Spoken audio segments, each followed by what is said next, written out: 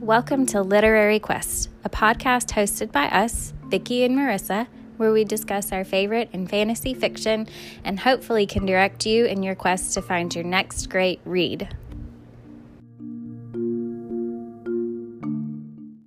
All right. Welcome back to Literary Quest. We are picking up where we left off last week, which is The War of Two Queens, Part 2. We left off where they just rescued Cass from Isbeth, and they are now headed to meet up with the Atlantean army. So that's where we're headed. So we're moving on from that point. Yeah.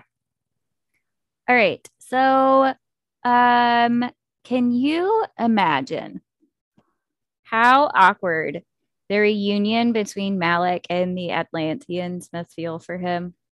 I know. They mentioned that he shows up, right? And they're like, they say, oh, he clearly didn't look like somebody who'd been held against his will for 100 years and tortured. Yeah. And they compare it to what Cass looked like when he came back after 50 years. So, yeah. Yeah. I mean, I just can't. I felt uncomfortable for him. Yes. Just thinking about how awkward he must feel in that, and knowing that people are going to be looking at him like they looked at Cass. Mm-hmm. And knowing that he doesn't look like someone that's been tortured for 100 years. And knowing that, I mean, even if all of that wasn't a thing, like just having to read the room or like fall into the vibe with these people that you haven't seen for 100 years. Mm-hmm. It's just uncomfortable. Or I don't know if it's been 100 years. It's been a long time. How long has he been in captivity? I can't. It was 100 years. Okay. Well, there you go. So 100 years. I just felt real cringy. And add to that, like, nobody trusts him. Everyone's uncomfortable in his presence. No one really knows where they stand with him. I wouldn't want to be in that situation if I was him. No. I feel like it's like, when you maybe, I don't know if anyone has this experience. Like when you go to college, right? And you leave the town that you grew up in and all the people you grew up around, and you move away for 4 or 5 or longer years. And you come back and like the people are the same but different, and you're the same but different, and it's just weird.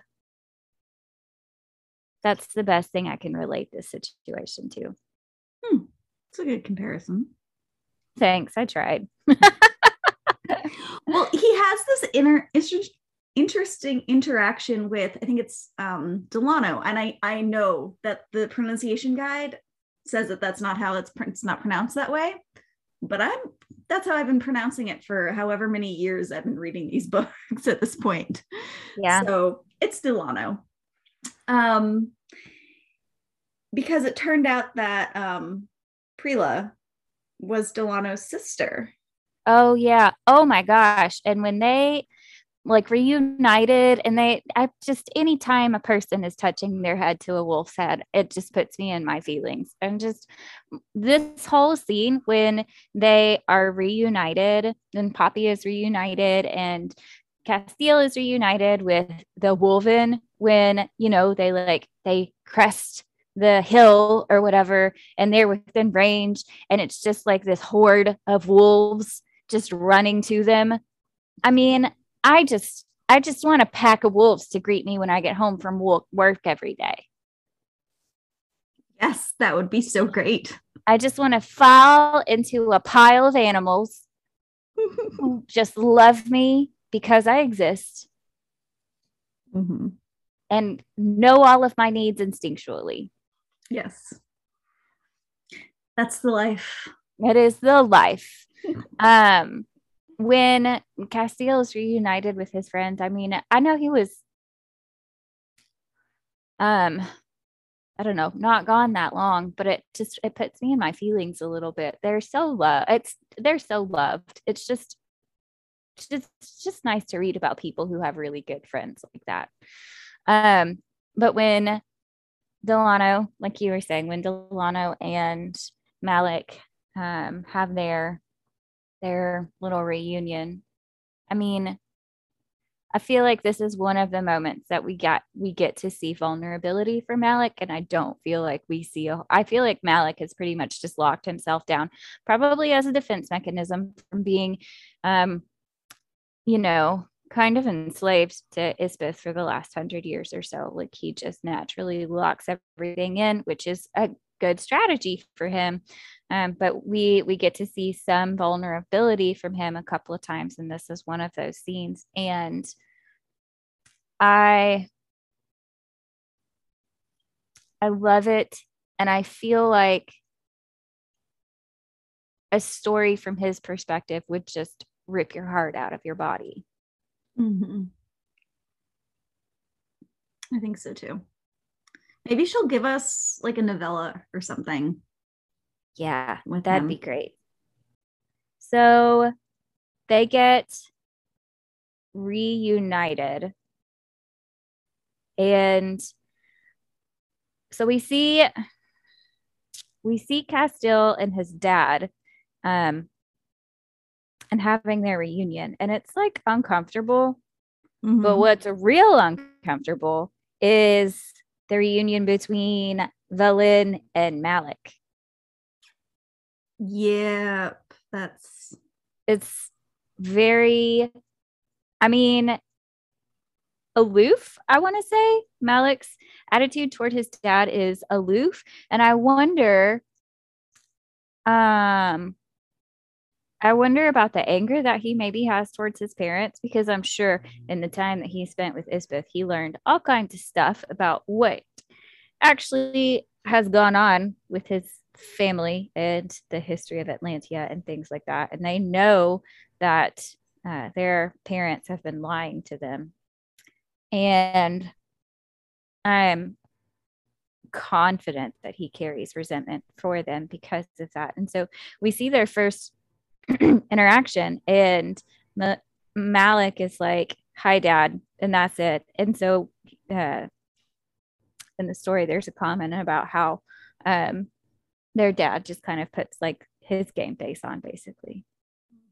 I wonder what you feel as a parent when you're reunited with your child who's been gone for 100 years, and part of that is at least your fault. If I disappeared for 100 years and came home, my parents would knock me down trying to hug me. Like, yeah, I would leave the ground. Yes. So I wonder what their relationship was like before he was gone. Yeah, I wonder. I don't know. There's just a lot that we don't know about their relationship. Yeah, well, wasn't he like the golden boy, sort of? Like they were. Yeah, he was supposed to be king, and yeah, he used to be really fun loving, right? No, yes, no. Cass. Yeah, yeah. No, Malik was like a prankster. Right. Okay. Yeah. So I think his father is just responding to the vibe that Malik is giving off. Yeah. But it feels just very strained. You would think seeing your son for the first time in 100 years after you thought he was dead, or would be like, I don't know, shattered, that the reception would be a little more like aggressive in the love department.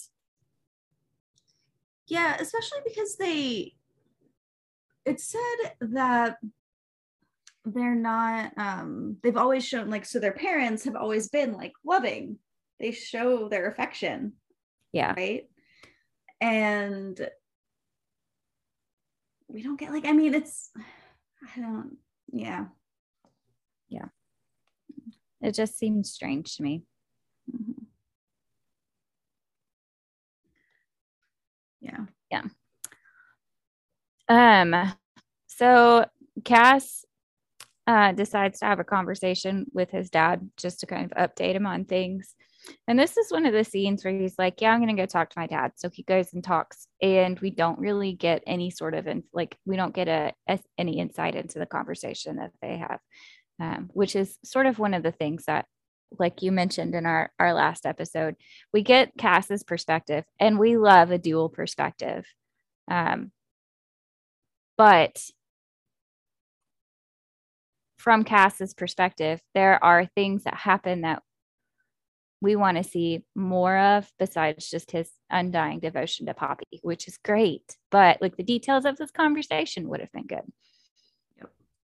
I would have liked also more insight from him on how he was feeling about his brother. Yeah. You know? Mm-hmm. We didn't get too much of that. It was all Poppy and her magic vagina. Yeah. And I mean, pussy power wins every day of the week, but more of his other feelings, or like being back with Kieran, like just all of the feelings would have been nice. Yeah. He does say that with this conversation that he's about to have with his dad, that he doesn't want to delve too deeply into the lies that their parents told them and things like that, because they are about to have to go find Malik in the Blood Forest. And I feel like that's probably a smart strategy. Same with why Poppy doesn't want to question Malik about why he, killed her parents and tried to kill her. And like, she doesn't want to go super deep into that because they all are going to need lots of focus for what they're about to do, and they don't want to take that in, which is wise, I feel like. After the curse is placed on Kieran, they're traveling, and I think this might be before that. Yeah, it's before they get to Padonia, where the Atlanteans are stationed. So before they get there, they're talking about the curse on Kieran, and Reaver's like, yeah, I'm not sure if this is something that you have to be super concerned about because of the joining and you being a primal. Like, he'll probably be fine. And it's at that point that everyone's like, we're not joined. We're not joined. Should we join? Should we do the joining? Should we do the join? Let's do the join.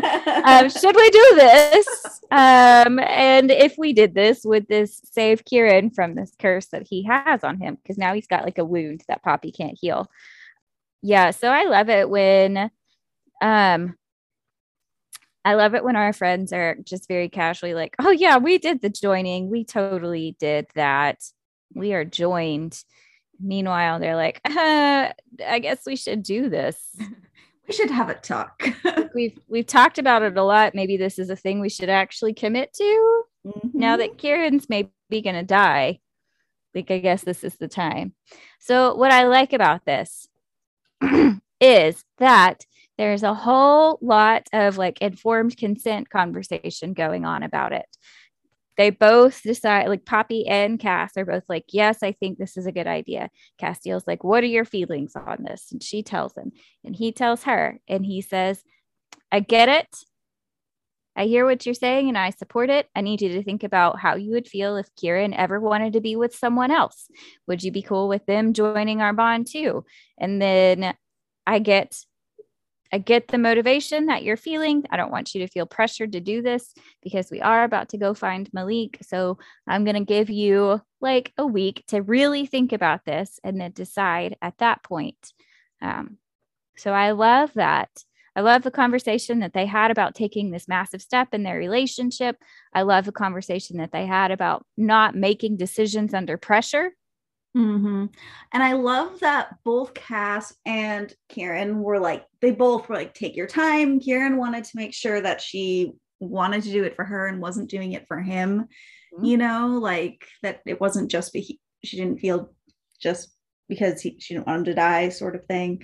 Mhm. Um, yeah, it was great. There was a lot, but especially because Poppy is so young too, and I feel Mhm. like that's something that Cass remembers a lot. Like we might as readers kind of forget, but Cass seems to be aware, like, because he said it in previous books where like he knows that she doesn't have a lot of any experience sexually. Mhm.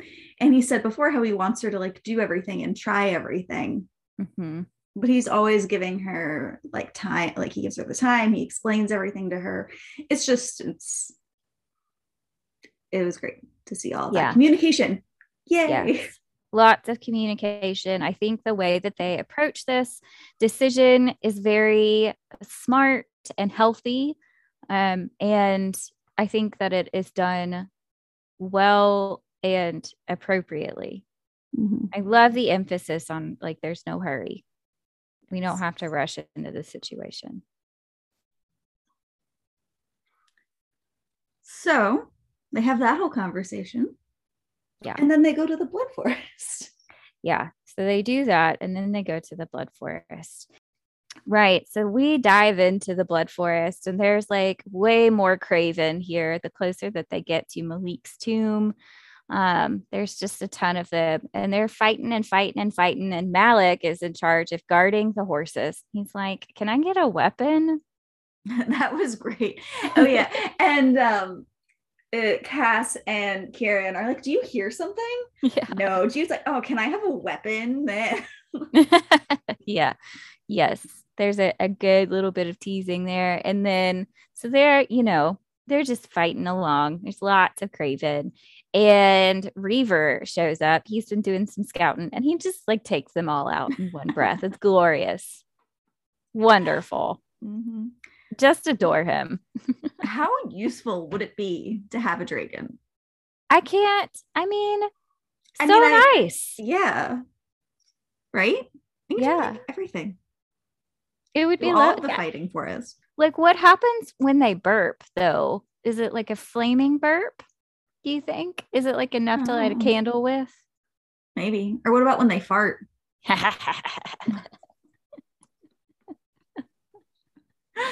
Oh man, that puts new death or new ring to a ring of fire, right?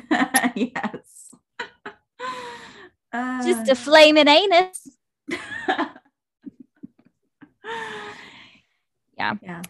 Um, right. So they're trekking along through this forest and they find the ruins of a city, which is where Malik has been entombed. And I mean, okay, so it's not totally innocuous, right? They get to this mountain and the germs come out and they have, I don't know, Is snakes that how inside that's them. pronounced?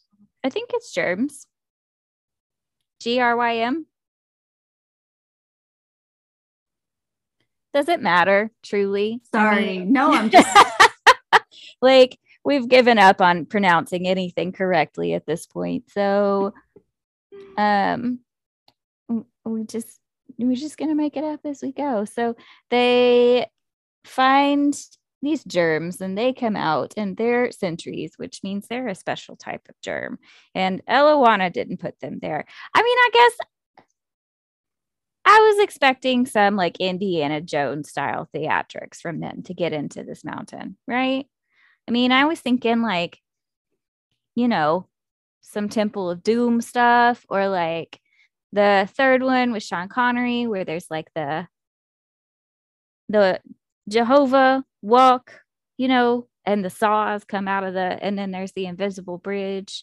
I don't know. I guess I was expecting something like that. And yeah, there are these little sentries that come out and they fight, and Reaver can't save the day in this situation, and snakes come out of their mouths, and it's kind of scary. I don't know. I guess I thought there'd be more. And I like in this situation, so Poppy's fighting, she tells the woman to stand down because inside is apparently poison, right? Their insides are poison.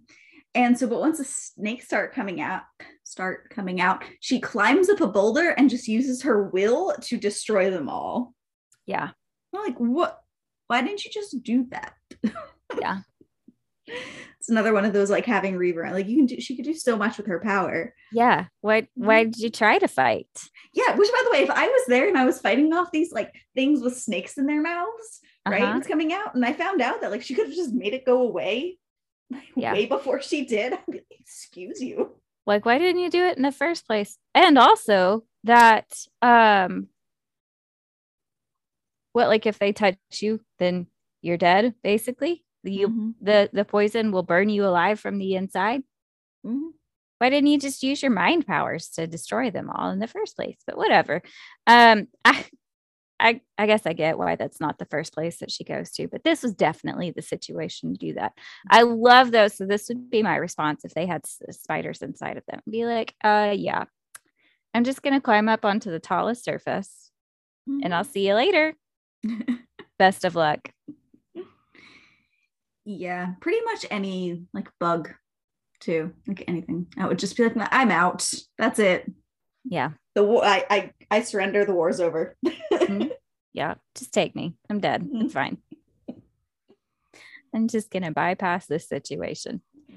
Yeah. I think it's funny that so they're talking about how horrifying the germs are when they like because they look really scary. They're like zombies and their mouths are sewn shut, and we find out that they're the people who have like a god did a favor for them and they swore their loyalty to them when they died or whatever, which I mean doesn't seem like the best way to spend your afterlife, but whatever.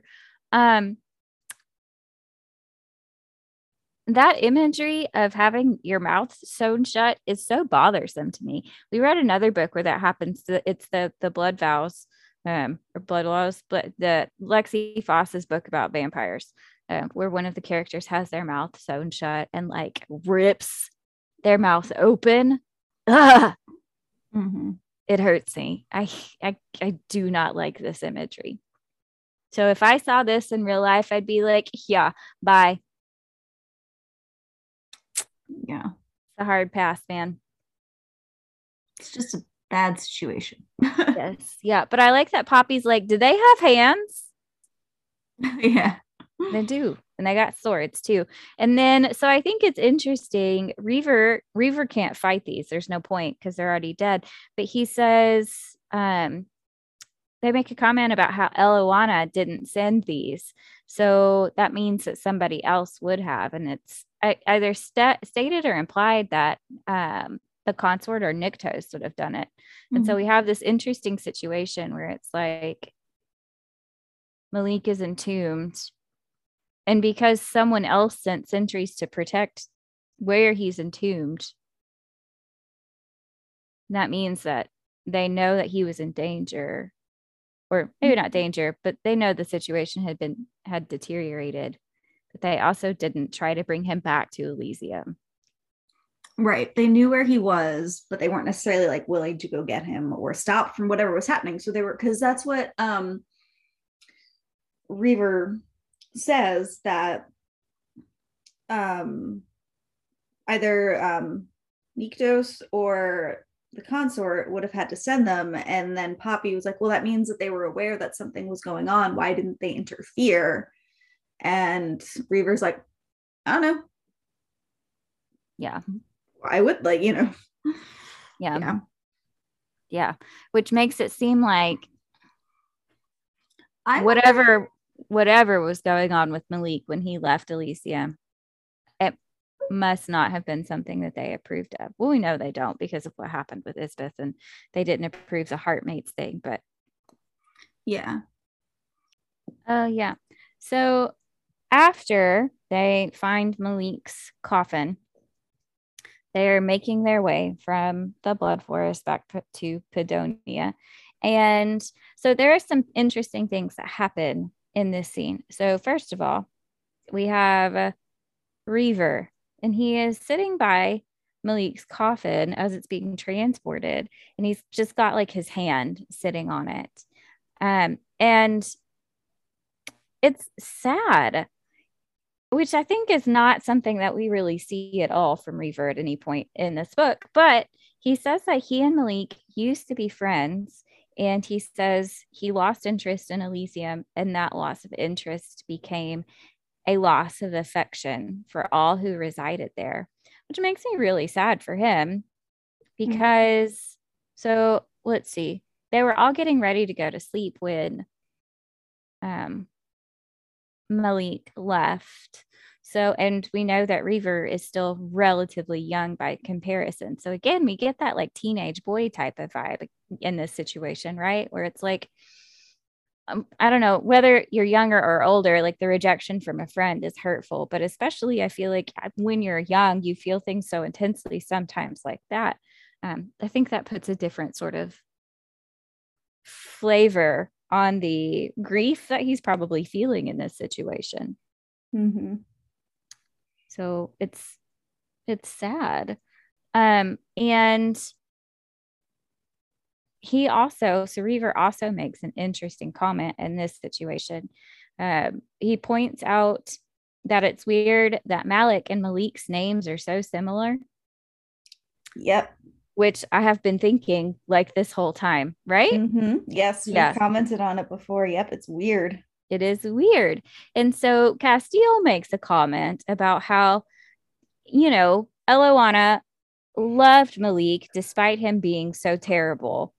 And I mean, I recognize that, and I can see how she would still love him despite how hurtful he was to her. I just find it odd that you would name your firstborn child after the person who kind of ruined your life. Like, would you name any of your children after your ex? After they screwed you over really publicly, and then basically all of history was written about it? No, I also think it's kind of weird. I guess unless your ex has like a really common name, to name your child after an ex in general. Like, there's one thing to be like, okay, my ex's name is John. I'm naming my kid John, but it's not necessarily like after that ex, you know? Yeah.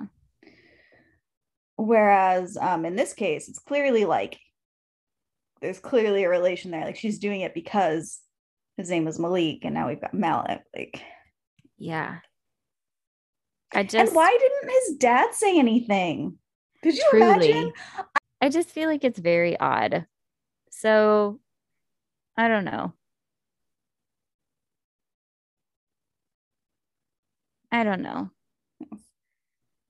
It seems in general people think it's odd, even in the book, though.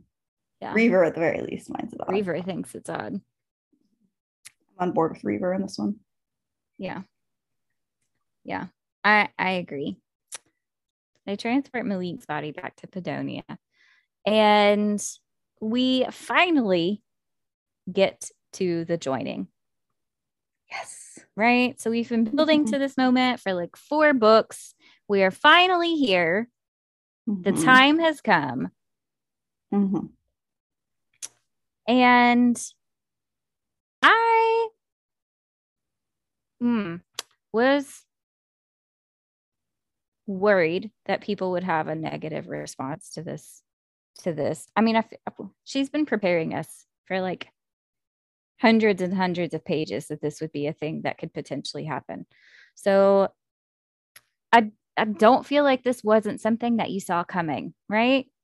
Yeah, I don't know. I mean, like, I definitely, one of the first things when I got this book, I was like, I bet the joining happens. The joining better happen in this book. I am tired of being teased. Yes, yeah. With like, this. You introduce the idea, commit, let's make it happen. So I guess I just don't understand why people were so shocked or bothered by the fact that it happened in the first place. But so before we talk about the opinions that other people had on this situation, I just want to say I thought it was beautiful the way that they introduced the whole scene. So there are lots of conversations and moments as this is being set up where Castile is like, how are you feeling? Are you okay? Are you still good with this? You can tell us to stop at any time. You can say, no, we're doing this, but it doesn't mean we have to have sex. Like it could just be us touching each other because you have to maintain in contact for the bond to settle in. It doesn't have to turn into sex. This is 100% your choice. Like there is no pressure from us. And I loved that. Me too. And I love Yeah. that Kieran was the same way. Just Yes. lots of support for her, no pressure to take it any further than she was uncomfortable with. It was spectacular. Mm-hmm. I agree. And the imagery used Yes, in I was this just about to say. Mhm. is gorgeous. So they talk about like silver webbing sort of is what's written, and that just sounds pretty. And in my mind, because I don't know, my mind is what it is. The sky was like had the aurora borealis going on and above it too. Like All my right, mind just yeah. supplemented that Mhm. in there and was like, oh, this will make it look even nicer. Yes. So yeah, Mood so lighting. Yeah. I mean, I Yeah. was picturing like a big, bright, silvery moon, you know? Oh yeah. It's taking place in the wisteria woods too. And like there's wisteria is a really pretty I flower. have no idea what a wisteria looks like. Hold I on. want to say it's purple. It looks It's in like the south. lilac. Yeah, so they have wisteria all over the south. It's a lot of it in like Georgia, I think. But it's gorgeous. So you have like this imagery of what wisteria looks like. And Poppy says it's beautiful. When they get to the wisteria woods, Castile takes her out the first night that they arrive in Padonia. And so we've got like just these, what I'm picturing as wisteria trees or vines. I think it's a vine. I don't know. Just all over the place. Beautiful moon. Vicky's got the aurora borealis. Like there's nice grass. I don't know. So just the scene setting is really lovely. Mm-hmm. And so I like that too. Like the words that are used to craft this scene are just so pretty.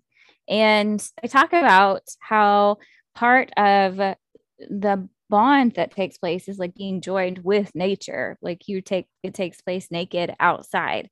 And so you definitely get like that. I mean, you feel connected to nature while you're in the scene. Mm-hmm. You do. It gives off a very like witchy vibe too. You know, it has to be done under the moon and stuff. Yeah. Mm-hmm. Yeah. So it's just the scene setting is really lovely. And so they start the bonding process, which sounds really complicated because they all have to be touching each other. And then she was describing it was like, so Poppy has to drink from Castile over his chest first. And then she has to drink from like Kieran's neck. And then Castile has to drink from Kieran's neck, and then they both have to drink from her. And I guess Kieran drinks from Castile at some point, and they have to touch each other the whole time, and they're holding hands. And in my mind, I'm just like, who's next? Was there an agenda? Like, how are y'all keeping track of this? Because I'm confused. So there, yeah. But that took place. And what I like is that so there's potential for lots of nervousness in this situation. And Castile, I think, approaches it in a way that's just very genuine to him, which is to be teasing. Mm-hmm. And so he makes a comment about oh gosh, I wish I could remember what he says, but it's just like it's something to break some of the tension. Right. Yeah. This leading up to everything, like this start of this is one of the only times we really get anything out of Kieran towards like what his feelings towards Poppy might be. Mm-hmm. Right. Because it's before it becomes anything sexual, right? And she feels him, and he like, because they're all pressed together, and he's like hard against her, and he's like, sorry, it's just you're really beautiful, I'm like trying to be appropriate or whatever. And it's like, okay, that's about like the most we've gotten from him. Yes. about how he feels about Poppy. He thinks she's pretty. Mm-hmm. Yeah. So yeah. I want to know what's going on in his head. Oh yeah. I mean, yes, absolutely. So we have just like lots of ongoing consent taking place in this scene. Castile says he asks her if she's okay. And he says, going to ask you again, going to ask you a lot. You want to do this? And she says, she nods her head. Right. And so he says, I need you to say the words. And I think it's Kieran that says that. You need to say the words. So I love that. She's actually having to put words to it, that her intentions, the things that she wants are very clear. They say, we can stop this at any time. And they say, I know.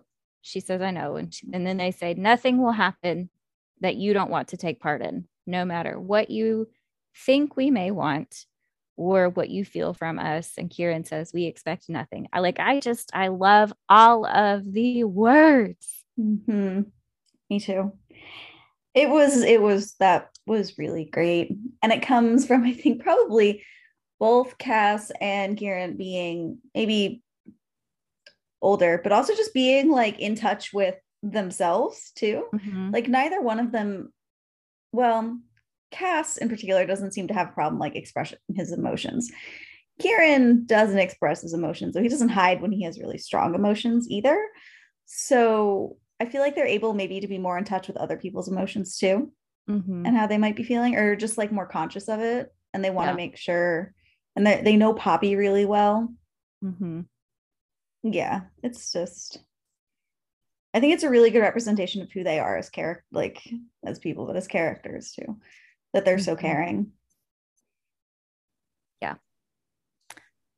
It's just, it's so nice. And then they speak the words that will initiate the joining, which remind me a little bit of marriage vows, right? So they say, I enter this joining freely and with will of only my own, which I like. I mean, it's just, the intimacy in this moment is really nice for these characters. And I like that we're finally getting some intimacy that pulls Kieran in. Yes. Because we've had all of these comments up to this point about how close they feel to Kieran and all of that stuff. And so we're finally pulling in this aspect of their relationship. Mm-hmm. Oh, here's the comment that I was looking for. Let's see. So Poppy does something. She like flicks her lip or her tongue over her lip, and Castile says, behave or you're going to make Kieran blush. They just have these cute little flirty moments that I think are nice for breaking up the tension. Mm-hmm. Oh, and then she makes this other comment where she says, Castile kissed me quickly and then waited for me to give him permission as if he didn't already have it. Consent is not implied. It's another reason why I like all of the words about consent that get pulled in. Yes. Consent can be revoked at any time. It is not just implied because it was okay a second ago. That's why it's important for it to be ongoing, especially in new situations like this. It's just so good. Mm-hmm. It's so good. And then we finally get to, so at one point, so they have, like you described, like the silvery webbing of the bond is described as kind of settling over them. And again, the imagery is so lovely. But at one point, magic or Poppy's feelings or just all of it comes together and they decide to take it further. So it's not just like a joining and no sexy times. It's a joining and now the sexy times are happening, which I have been gunning for from the start. Mm-hmm. Please I was hoping for like a spit roast. I mean, I was just I don't know if it's because I read so many books that are like reverse harem and have multiple partners, but I was just like, oh, this is like, it was beautiful. Like it was beautifully written. I guess it was beautiful. Yes. Right. All of that. But also like, can I have some more deets, please? Yes. Can I have a little bit more of what's going on? What, you know what, for whatever reason I thought would be really hot. Like as I'm reading it, I was like, oh, you know, it would have been really hot if it was like Cass sitting on Kieran's, or not Cass, Poppy sitting on Kieran's face while Cass went down on Kieran. Yes. Right. I mean, I wanted Cass to give Kieran a hand job. I wanted someone to touch his balls. Like there was a lot that I wanted. There was a lot that I wanted. And so what we end up is having a scene that is really beautifully written, but extremely vague. Yes. So Poppy's almost got like oh, sorry. No, what were you going to say? I said it's like almost like a Fade to Black sort of thing. You know, it's so close to being like a Fade to Black. I mean, especially when you compare it to the scenes that have happened up to this point, they were so descriptive, which is what we're here for. But when we get to this scene, it's Poppy's like eyes are closed part of the time. I don't know if she's like in a haze from the bond that's happening, but like she doesn't know whose hands are touching her, whose penis is touching her, who's like kissing her, whose mouth is where. Like she is not aware of whose body parts they're in what places. And I'm like, how do you not know? How would you also not want to know? Like, I totally want to know. I want to look down and be like, oh, that's not Castiel's penis. That's Kieran's. Great. So it was well written. It was just like, compared to what we've been given up to this point, it was really vague. And I feel like the author did this on purpose because she was maybe afraid of some of the negative pushback that she would get if she wrote something more descriptive. Yeah, I wasn't sure because there were several reasons why. I was like, either she wanted to write it this way, right? Yeah. Which, considering other scenes that she's written, doesn't quite fit, I think, with kind of the tone and the rest of the sex scenes in this series. Or she pulled back on it because she was worried about the backlash that she might receive. And I almost felt like either write it or don't, you know? Yes. Like they still could have had the joining without the sexual bit, right? Which would have been very disappointing. But if you're going to do it and you've gone hard in all of the other scenes, go hard in this one. Yeah. I agree with your sentiment. Either write it or don't. Yeah. Now, I will say we do read a whole lot of smut and we do read a lot of reverse harems. And so we are real comfortable with scenes like that. And that's probably influencing some of our perception of this scene as well.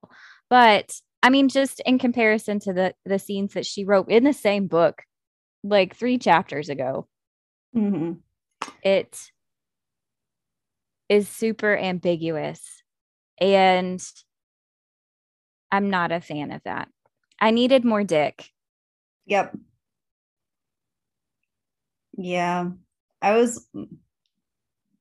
And you know what's funny is that, not really funny, but earlier on the book, right, Cass for the first time tries, like, he puts a finger up her butt, right? And in my mind, I was like, oh, maybe he's testing her out to see what'll happen later in the joining. And then like we get like, I was like, okay. Yeah. Also, she makes a comment about feeling like she could have taken both of them. Right. She could have. Why didn't you? I mean, I was on board for that. I know I would have been on board with that. I would have been on board with, like, there were so many things I wanted to see happen, which. Yeah, I wanted a sword cross. Like, touch your penises together, please. Can one or both of you put a hand on the other's penis? Really good though. Also, like, either Cass watching Poppy and Kieran and like giving direction. Yeah. Right. Yes. I would like to see that. Fanfic writers, please write this. These are the things we want. Someone write this fanfic for us. Yep. Please. Maybe it'll turn up on Reddit or in Tumblr or something. But yeah, or what is it, AO3? Maybe. Is fanfic.com still a thing? I don't know. It was when I was like 11. Yeah. So I don't know. Now there were some sexy moments that were nice. So we do mm, because the scene is so vague, like I literally don't understand what people were upset about. I guess we can start talking about why people were upset. It was so vague. I don't understand what people were bothered about. We don't even know if Kieran penetrated Poppy. Like she doesn't know whose penis is touching her inside of her. All we really know is that Kieran touched her breasts, and it sounds like he ejaculated on her back. mm-hmm. Yeah, it doesn't even say if they kissed, right? Yeah. At no point it points out, like, it does specifically say that Cass kisses her. Never once says that Kieran does, right?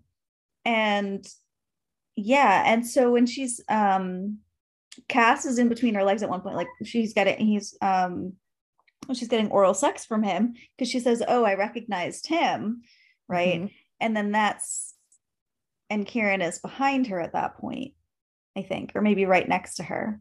Yeah. But really, to me, in my head, this to me was okay. So you remember, I think it's the first book where Kieran ends up against the wall with Poppy in between him and Cass is feeding, and it turns kind of sexual, or it definitely turns sexual. Second book. Yes. Okay. That scene, it was like this scene, except like Kieran got to play with a boob. Like in my head, that's basically what it like. Okay. Yeah. That's what we got. Yes. Yeah. I mean, we don't know if Kieran actually had sex with Poppy. We don't know that any penetration actually happened between them. He played with her nipples. Mm-hmm. That is all we know that he did. That's all we really know for sure. Mm-hmm. So I don't understand why people were so bothered. And honestly, I'm really bothered. Like, I'm disappointed in how the scene was received. Again, like we've been building to this for 3 books. I don't understand why people were surprised. And I feel like some of the comments that I saw were just so offensive. There are people in the fan books or in the fan groups that we're part of that are in open relationships and polyamorous relationships. And I am afraid of how some of the comments must have made them feel. So I actually was staying off of Facebook for this, and I missed a lot of these like really negative comments. So I didn't even know it was happening until I saw a thing saying that like, oh, Jennifer is like had to like take a break from this group completely because of it. And I was like, what was happening? I mean, so I saw some people being like disappointed, but I didn't see all of this like hate. So what were people saying? Like someone said, "See you in hell." Right. Yeah, you said that before. Yeah. I think she received people are just very critical. Now, I did see some people who were in polyamorous relationships and open relationships talking about how much they enjoyed this scene and how well it was written and how much they appreciated it. So I don't know. It makes me feel bad that it received such negative feedback, especially because it was something that was written really beautiful imagery. It wasn't like erotica or anything like that. I think she wrote it as tamely as she possibly could, I think, without it being a fade to black. Yeah.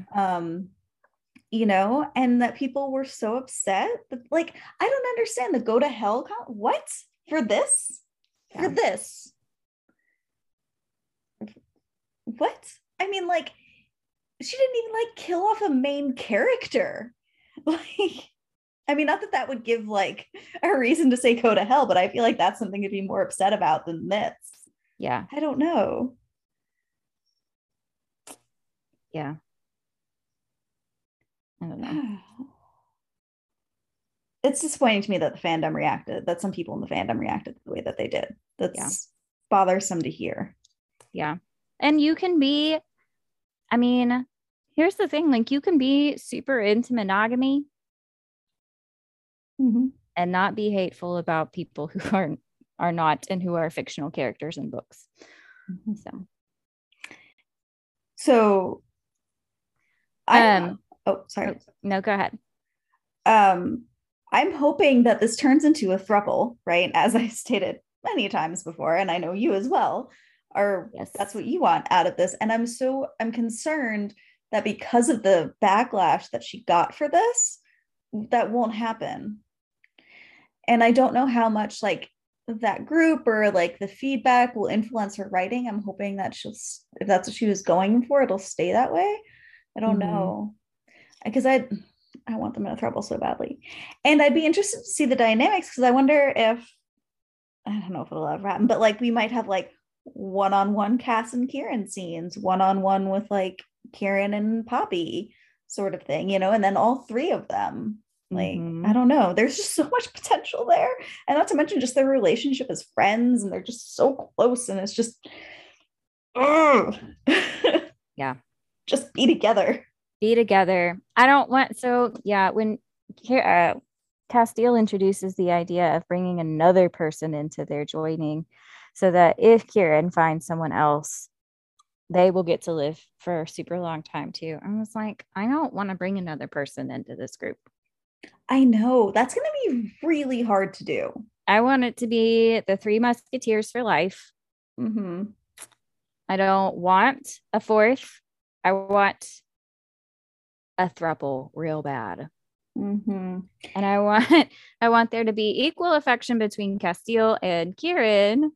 I don't know that their relationship will ever go that way. They've been bonded so closely for so long, and it's never probably would have happened. Yeah. But that doesn't stop me from wanting it. It's true. It's true. There are many things in this world that I want. And right now, this throuple is at the top of the list somehow. Yeah. And I was thinking, I don't know if I said this in the last one about how hard it would be to be the fourth in this group. Anyway, so I did see a couple of comments where people were like, oh, well, maybe it's Tawny. But I mean, like, I don't know. No, I don't want that either. First of all, I didn't get that vibe with any of their interactions, right? Also, I was kind of maybe getting, I was actually thinking she showed up with Gianna, right? I was getting kind of like, I thought like maybe they were together. I don't know. I was getting sort of like, I got that same feeling too. Yep. Okay, not just me. Yeah, I got that vibe. I'd like to see that. I'd definitely like to see that. Yeah, a lesbian relationship. Let's go do that. Yeah. All the inclusivity. So after they have sex, right, they're kind of just chilling, laying on the grass. It sounds really nice and pretty. And Kieran's like, I'm going for a swim in this freezing water. And because he's a wolf, and of course, like everything's hotter on him anyway. So he's like, it feels really great. And Poppy and Cass are like, nah, I'm not going to do that. And then Cass decides, he's like, you know what? I'll go join him. Why don't you join us?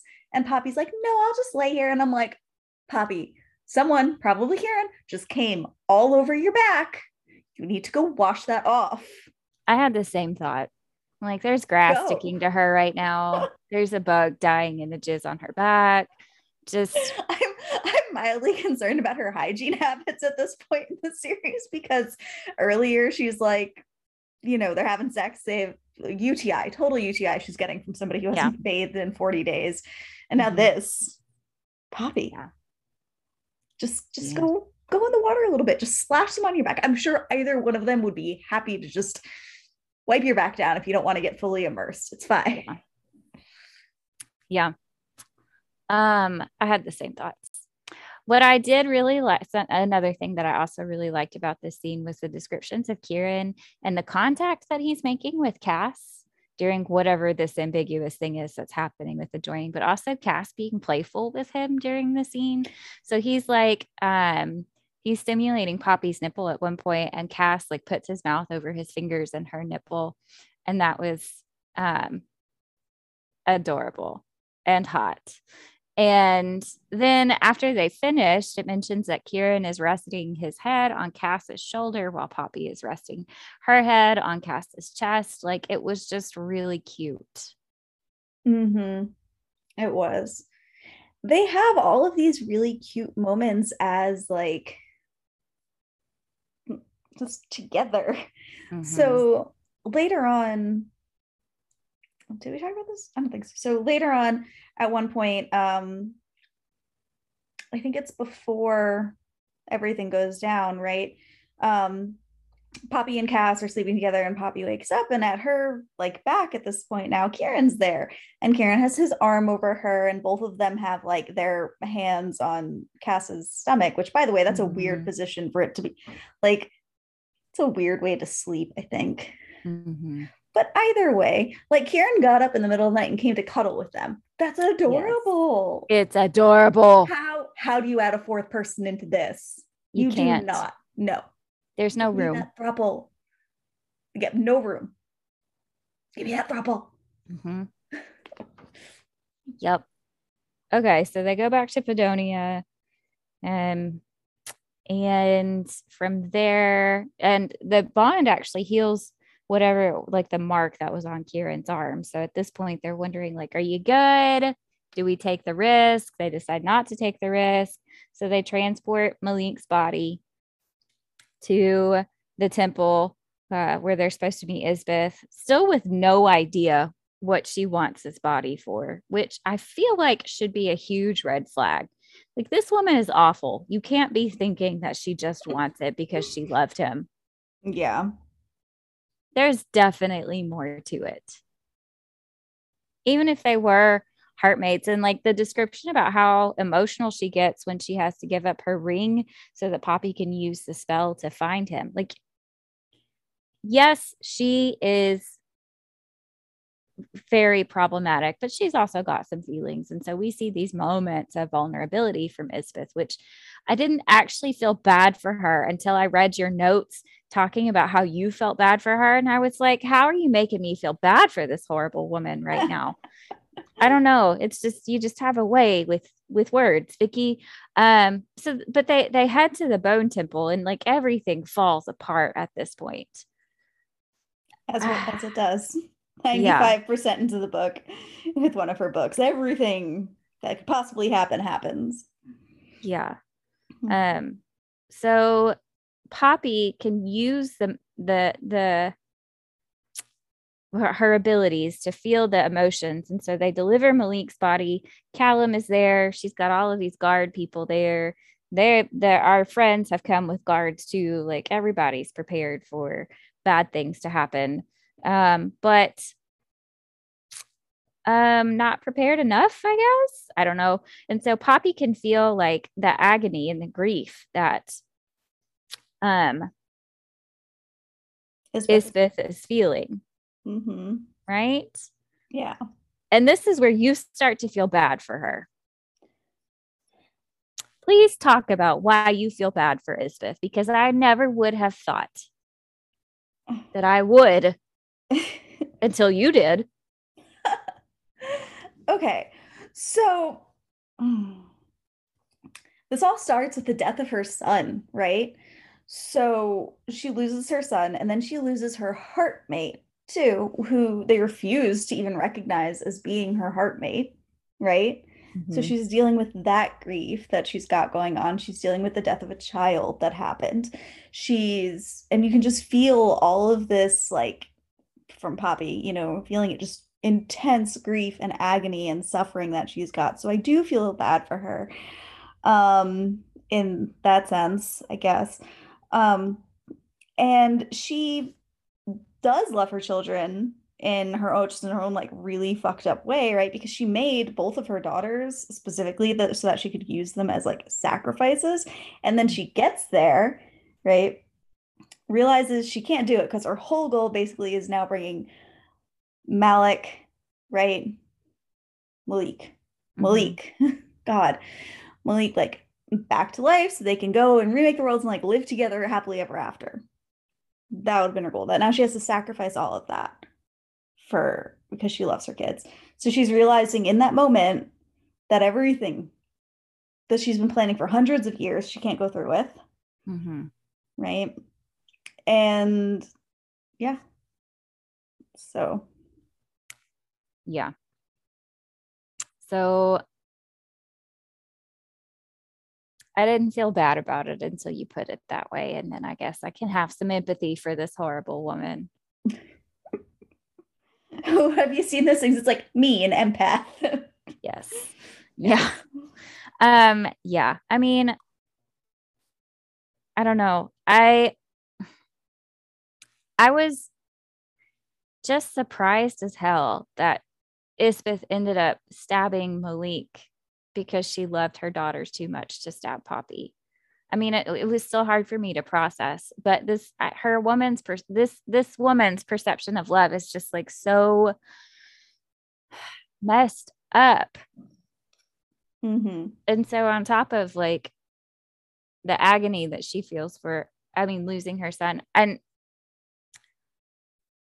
having to stab her husband, there's this like, or not fresh husband, heartmate. There's this frustration that I feel like she would also have to have, that she had worked so hard to get to this point, and now it's not going to go the way, like what a burden love is, right? That Mm-hmm. it's the thing that's keeping her from bringing to fruition this whole plot that she hatched from the beginning. Mm-hmm. Yeah, it was just not, it was not how I expected things to go, which is good. It's nice to be surprised in a book. I love that while all of these bizarre things are happening, Millie sneaks over to Poppy and is like, doesn't this feel weird to you? Like, you should know that something terrible is about to happen. Like, the vibe is bad right now. Yep. She comments that that Isbeth doesn't seem worried that Reaver isn't there, right? That she, or like doesn't know where Reaver is, and also that the army that she brought is clearly like 50,000 short, and that means they're somewhere else. Yeah. And she's like, and I think, what does she say? She's like, you should be concerned that she's not concerned about these things. Yeah. Yeah. I mean, it's like red flags everywhere. Are we just going to ignore them? Guess so. Yeah. And then she has like this Heathcliff moment, right, Nisbeth, where she practically climbs in the coffin with Malik and kisses him. And that's it's gross and sad. It's the same. I think it's probably the same way I felt when I read Wuthering Heights, right? Yeah. It's like, don't do that. But oh, you miss them so much, but don't do that. It's gross. I picture Malik as like SpongeBob. What is that torso, that like skeleton person in the wheelchair? I don't know who that is as the character. It's been too long. They like chocolate though. Yeah, that's who I picture as Malik, just like a desiccated corpse with an attitude. Yeah, it's troubling. So something that we had wondered about, and I don't, did we talk about Isbeth, and I don't think we talked about Isbeth conceiving her children with Iris. No, we haven't. Yeah. So something that we were concerned about in the last book, and that Poppy was concerned about in this book, was that Iris is her dad, and he's Malik's brother, and Poppy felt like he would have had to have been forced to have sex with Isbeth for her to be conceived. And so something, I guess, nice that we find out in this book is that he was just, rage boning Isbeth. And that's where her children came from. So that's nice. And this extra little tidbit was very nice to hear. He also tried to kill her right afterwards. Yeah. Maybe that's why Poppy's so violent and loves stabbing. Maybe so. It was how she was conceived. Yeah. Mm-hmm. The sentiment there. Yes. Right. So Isbeth stabs Malik in a shocking turn of events. Yes. instead of Poppy, who, this reminds me of like her sister's keeper, right? That's the one where the woman has a child so that she can harvest the bone marrow to save her other child that has cancer, right? Mm-hmm. Anyway, Isbeth stabs Malik. It's shocking. And then all hell just breaks loose, so that the ground erupts and it splits open. These like I pictured beetles. I don't know why. Demon monster things crawl out and they start killing everybody. And that's like everybody. Isbeth's people, Poppy's people, everyone's fair game. And so instead of trying to reach Malik initially to get the knife out, they just are trying to fight all of these monster things that are destroying everybody. And Reaver's like, look, you got to get this. I'll take care of what I can, but you've got to get the knife out. And yeah, it's just Millie is hurt in the process.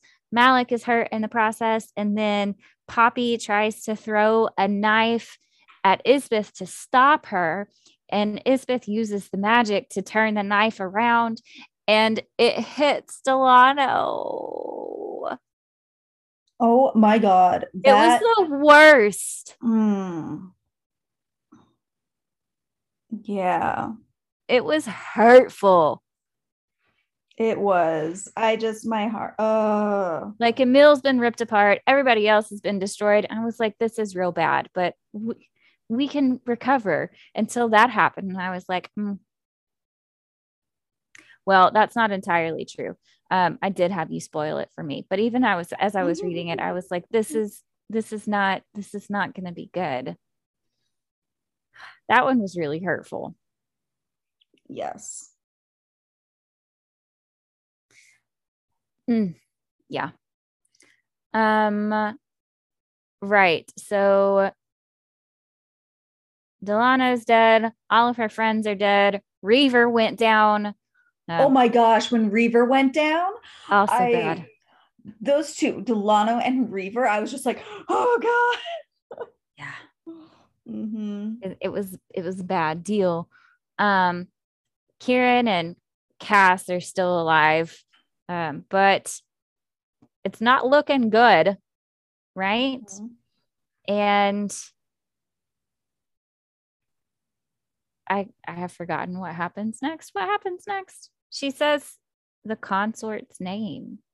Yes. So she screams out her name, right? Because so Poppy is just, she's lost it, right? She is seeing everyone around her die, like everyone, except for Cass and Kieran, because their life is hooked to hers now, right? So, and she just like in her rage and agony, she starts screaming, and it clicks somewhere in her mind that, oh, Seraphina, that's her name. That's the consort's name. So she screams screams her name, and Seraphina kind of comes and like possesses her, sort of, I guess. It's kind of the best way to say it. And so she gives Poppy all the strength, and damn, Isbeth's death. Oh, it's so hardcore. Oh, nobody writes death scenes the way Armentrout does. Nobody. She gets the award. It's like hands down. So satisfying every time she kills somebody we hate. So satisfying. Yes. It's so brilliant. Sorry. No, go ahead. So Poppy / Sarah, right? Are like talking to Isbeth, and she gives this great speech about how she's not going to go down in history. Her name is going to be wiped from memory. Has a speech about, I thought that everybody was supposed to have an honorable death, but I don't believe that anymore. Like Nikos waits you in the abyss. Like just, chills. It's right? Aggressive. It's like, I've been waiting for this whole book, right? Waiting for this kind of energy. And Isbeth says to Poppy that she's like, don't you see, I couldn't do it. I couldn't stab you because I love you. Right. And that's pretty much, they're just like, yeah, no, fuck you. Mm-hmm. And she takes away, I guess, like Isbeth's ability to like scream. Mm-hmm. Right. And then starts breaking all of her bones.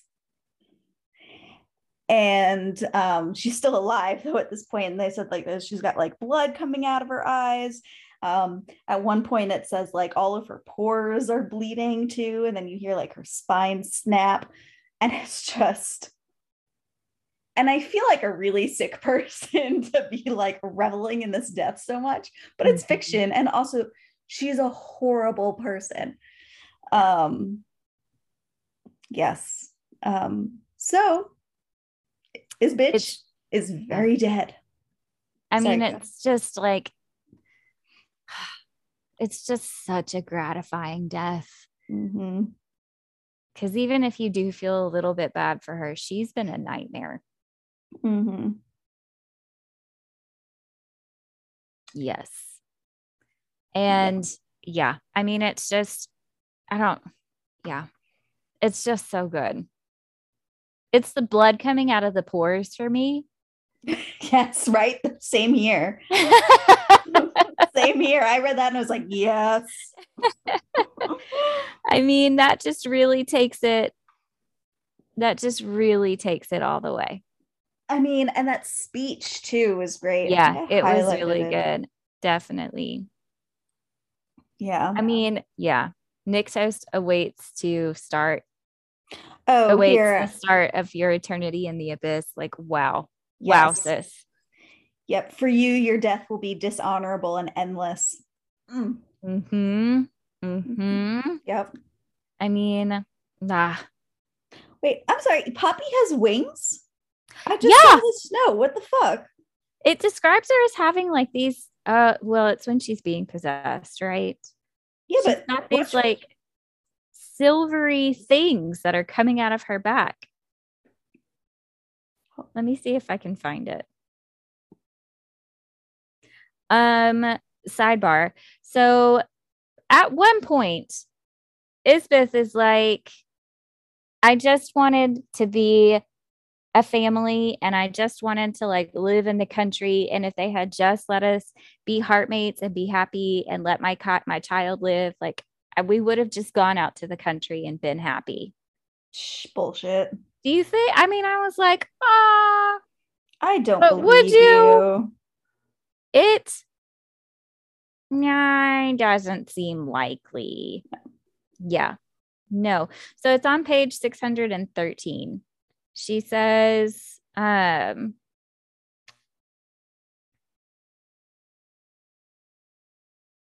so the air changed and my body changed. It started with a rumble inside me and then became a roar, like the sound of thousands of horses racing toward me, but no horse or soldier stood.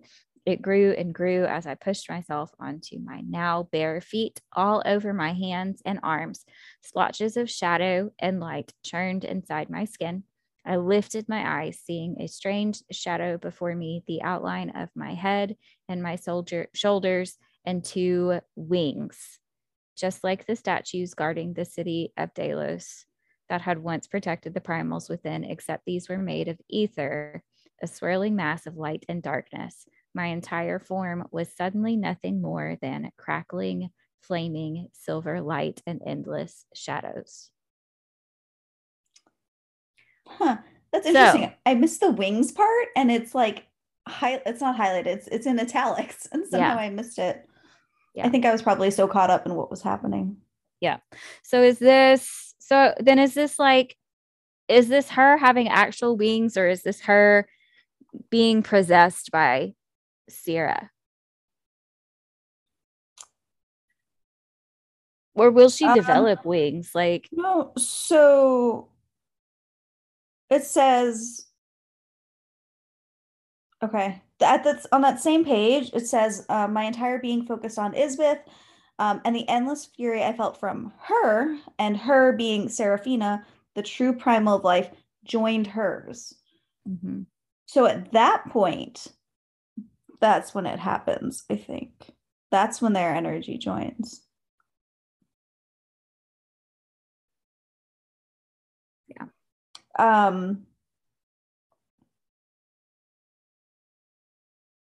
I gave sound to my rage to hers. The scream that ripped from my throat wasn't just mine, it was ours. So I think that was Yeah. I love how this interaction with Isbeth and Poppy / Sierra is happening, and Isbeth is like, Uh-oh. yeah, yeah. And Sierra is like, you. Mm-hmm. Oh no, I think that's Isbeth that says that. I don't know. No, I think it's Sierra. Um, yeah. So before this, I actually think I skipped ahead to the death. Colas does, like, there's this great rumbling, Mm-hmm. right? It's the very end of chapter 47, because it says something about like Colas is like, oh, he's back, sort of, or he's Mm-hmm. wakening. And but it turns out he already was awake. Whatever. Sorry. So, but my point was is that I read that and I went, that's really bad, like Yeah. audibly and loud. And Tito was right there and he was just like, I don't like, stop it. Stop being this person who talks to your books. It can't be helped. It cannot be. I was just like, that's bad. Yeah. Yeah. It is real bad. Do you think all of this could have been avoided if Nykthos and Sierra were just like, yeah, you can be heartmates?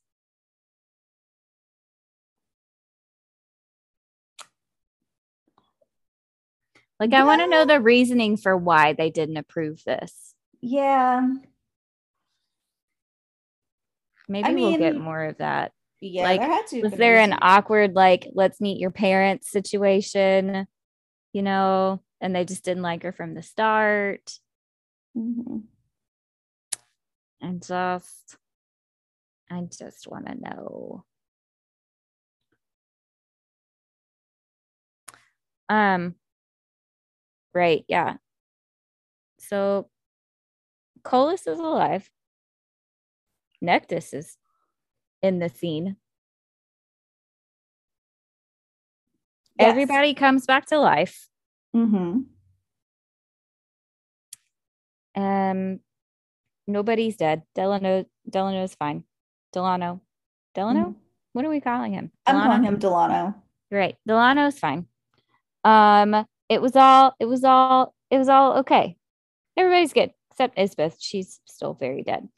Um, Malik is being transported to Elysium by Reaver. Like everybody's fine. Hmm. Except that like things are still gonna get really bad because Colas is also alive Yep. Also and bad. Rot is back. Things did not like Isbeth is dead, but you've got all these other problems now that are like even bigger. Yeah. The problems are more Hmm. and they're worse. Hmm. So we get some resolution, but with it, we get even more problems, Yep. which I feel like is par for the course with every book in this series, right? Yep. It is. It's funny. Yeah. Yeah. Um, oh, you have a note in here. Let's talk about it. Um, you have a note in here about what's your favorite death scene that Jennifer has written. Hmm. Yeah, mine is definitely Shadow in the Ember, where Sarah kills her brother and like Same. just shoves a whip down his throat. Yes. What I see, I worry sometimes, but you know what? It's fine. That is my favorite death scene of all time.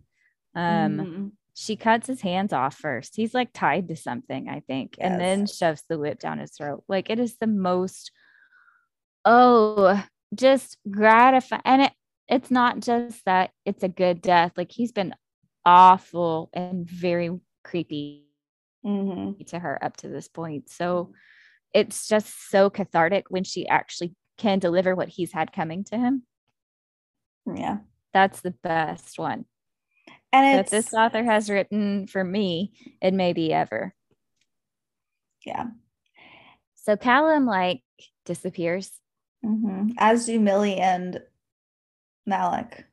I wonder where they ran off. Like, why did they run away? I don't know. Maybe they didn't want to be involved in what was coming. Maybe.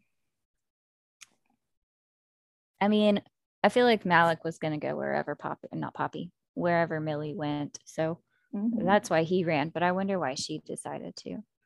I guess that will be something that is then discovered in the future. Let's see.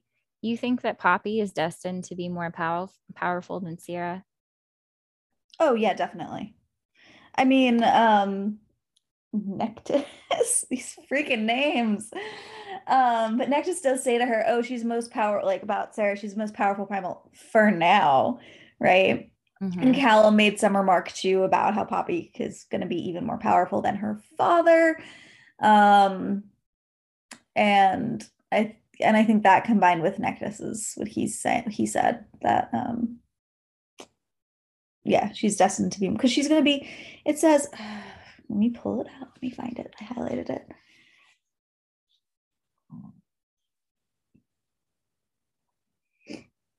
Where is it? Because it says like she's the true primal of life and the true primal of death, right? Which has never existed at the same time in one person. Oh yeah, she's also something else too. She's Yeah, like it's the like the primal of bone. blood and bone or something. Yeah. Yeah, I'm trying to find it. Yeah, that's what it says. It's on page 625. You are not just a loophole. You are many things. The primal of blood and bone, the true primal of life and death. Those two essences have never existed in one, not in the consort, not in Nyktos. Is that good or bad? Nobody knows. I would not want to be that powerful. Like, put me on like middle management level. I don't want to be over everything. I'll stay in middle management. Right. I mean, well, with great power comes great responsibility, and that's not always great. So yeah, no, I'm gonna pass. Leave it to these 18, 19-year-olds who have all the energy. That's right. Who don't see themselves as horny soccer moms. Yes.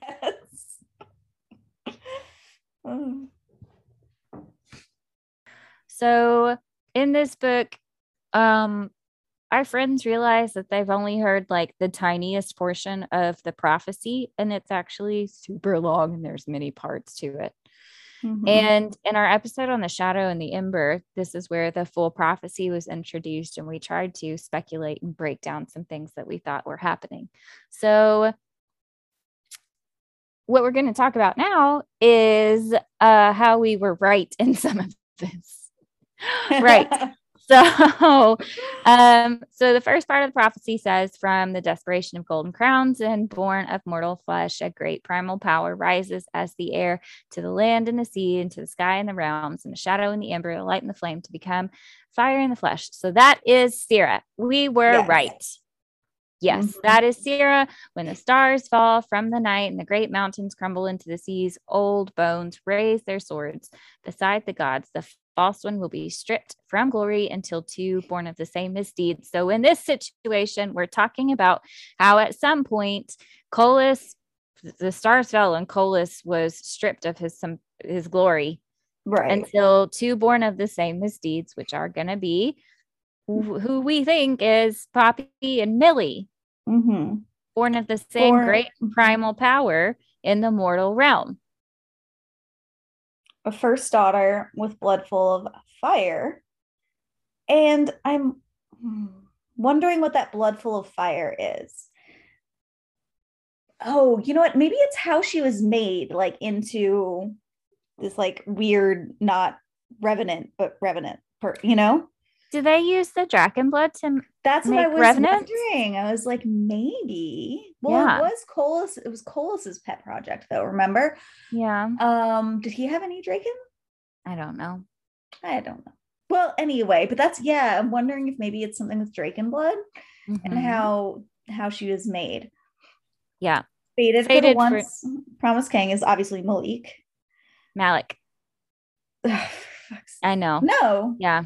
It's Malik. Wait, Yeah. All right. Yes, Malik. Okay. Mm-hmm. And then the second daughter, Poppy, with Mhm. blood full of ash and ice. The other half of the future king, which is Cass. Cass. And I think it's called the other half because they're heartmates. There you go. Okay. So together they're gonna remake the realms as they usher in the end of Of this what though? age, the Right. world. We're remaking things. I bet maybe it's gonna be like in the Lord of the Rings, where it's like the age of the elves and the age is an end, and like this is the end of an age, and we're starting another age. And Yeah. End could be an end could also be a beginning, right? yeah, that is an optimistic view. I like it. Let's do it that way. So Yes. So there's that. Um, yeah. So I don't think like what's the point in remaking things if you're just going to end the world? I don't think it's going to be negative mhm. and ominous and things like that.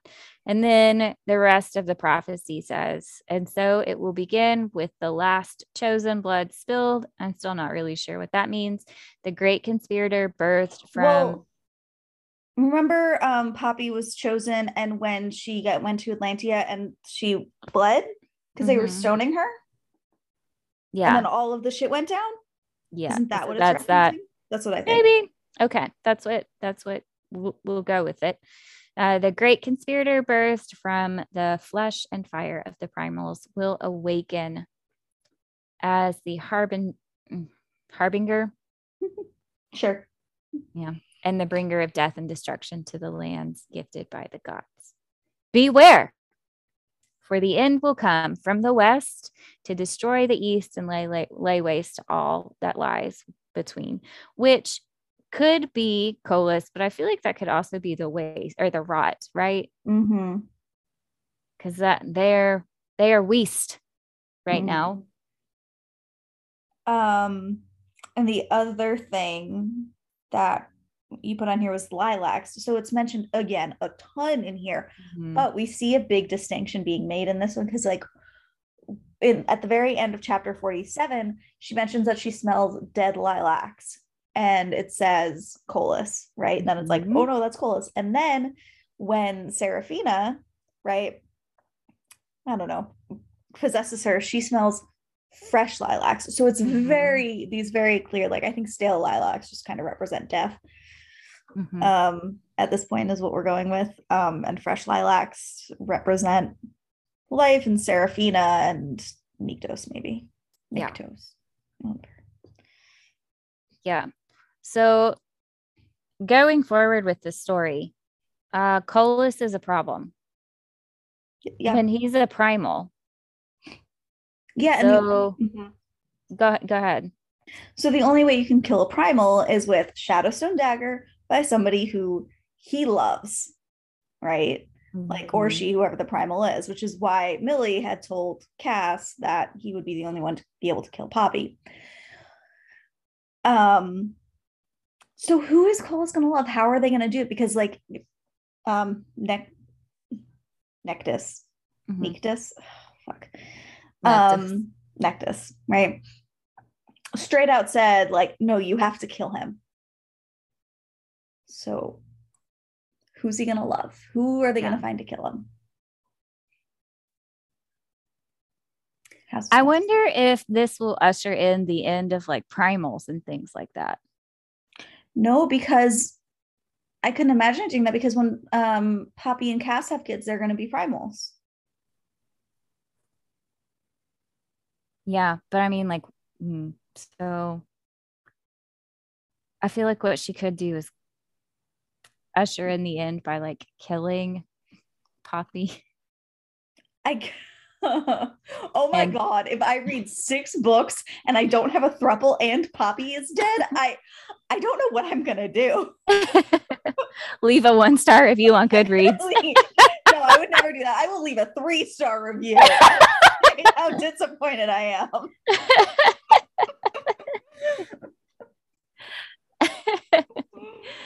Oh yeah, I'm curious. So we know that because of A Shadow in the Ember, we know that Sarah was a reincarnation of Satoria, who was the ember of life that Colas was after. And so does that mean the reincarnation trope is going to pop up in a future From Blood and Ash book? Oh, maybe it's Millie. Yeah, I wonder if that's why she ran. Yeah. Okay. Well, I'm fine with it being Millie. Millie can die. I'm not attached to her enough yet. That's fine. Yeah.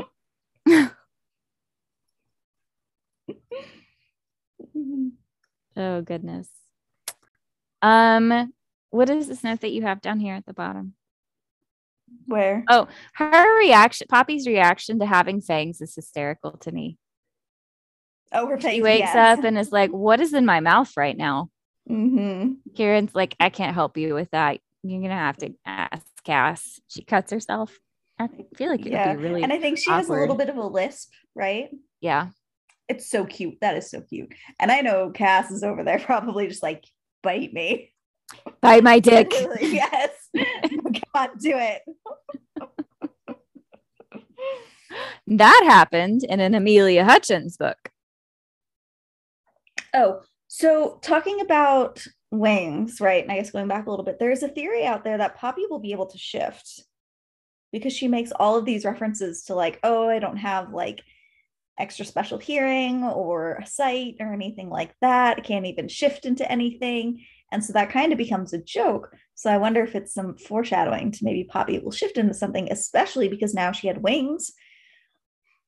Even though they're made of ether, what do you think she would shift into? Are like bird shifters a thing? Maybe it's just like an angel shifter. Is that a thing? I don't know. No, I don't think that's a thing. No, I don't know. I don't want it. Angels are all assholes. I don't want it to be that. Yes, that's true.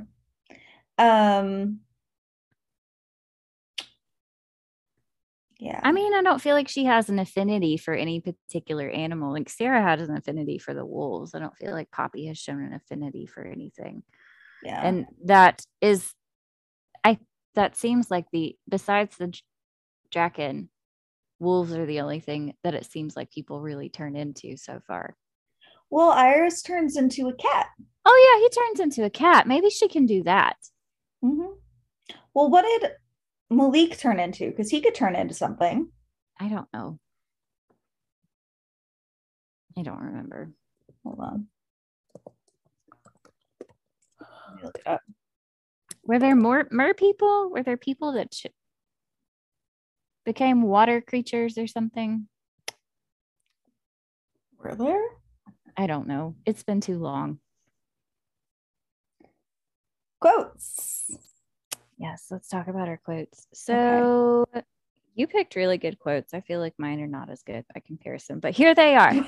So I like the quote so Castiel says this, I think, to Poppy. It's either Castiel or Kieran. One of them says, your will is not controlled by a queen or anyone else but you. And Castiel also says to her, I'll call you whatever you like as long as you call me yours. I love their relationship. I love how supportive he is of her. And it's when he says like empowering and adorable stuff like this that I'm just like, yes, honey. If Kieran and Reaver's reactions to this, both I think Reaver was like, is he serious? Yes. That was adorable. That was so cute. Yes, it was adorable. Mm-hmm. Yes. So those are my favorite quotes. What were yours? So I have be careful, but be brave. I really liked that. Mm-hmm. And then I have, this is when Poppy and Kieran are coming up with plans to try to get Cass. She says, I had hope, and that was such a remarkable, confusing thing. Fragile, contagious, breakable, but ultimately beautiful. And I just really loved that description and everything. And it was just good words. Mm-hmm. And then the last one I have, it's like a good kind of like, I guess, bookend. We see where we've come. So it goes from The first book we have From Blood and Ash, We Will Rise. And now we have From Blood and Ash, We Have Risen. And I like that. Yes. All right. So that's it, friends. We're wrapping it up. It is a wrap. The War of Two Queens. This is it. Thanks for joining us on this very long ride. We appreciate your listenership. Join us next week. We'll be discussing A Kingdom of Ruin by K.F. Breene.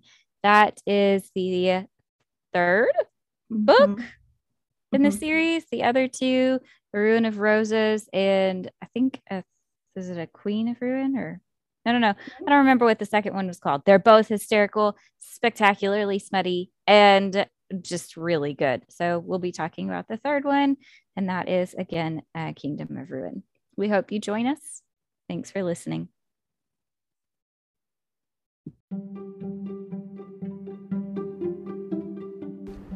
Thank you for listening to Literary Quest. We hope you enjoyed our episode. If you'd like to follow us on social media, we can be found at Literary Quest Podcast on Instagram or Facebook. You're also welcome to share your thoughts and ideas with us via email at literaryquestpodcast@gmail.com. Thanks again.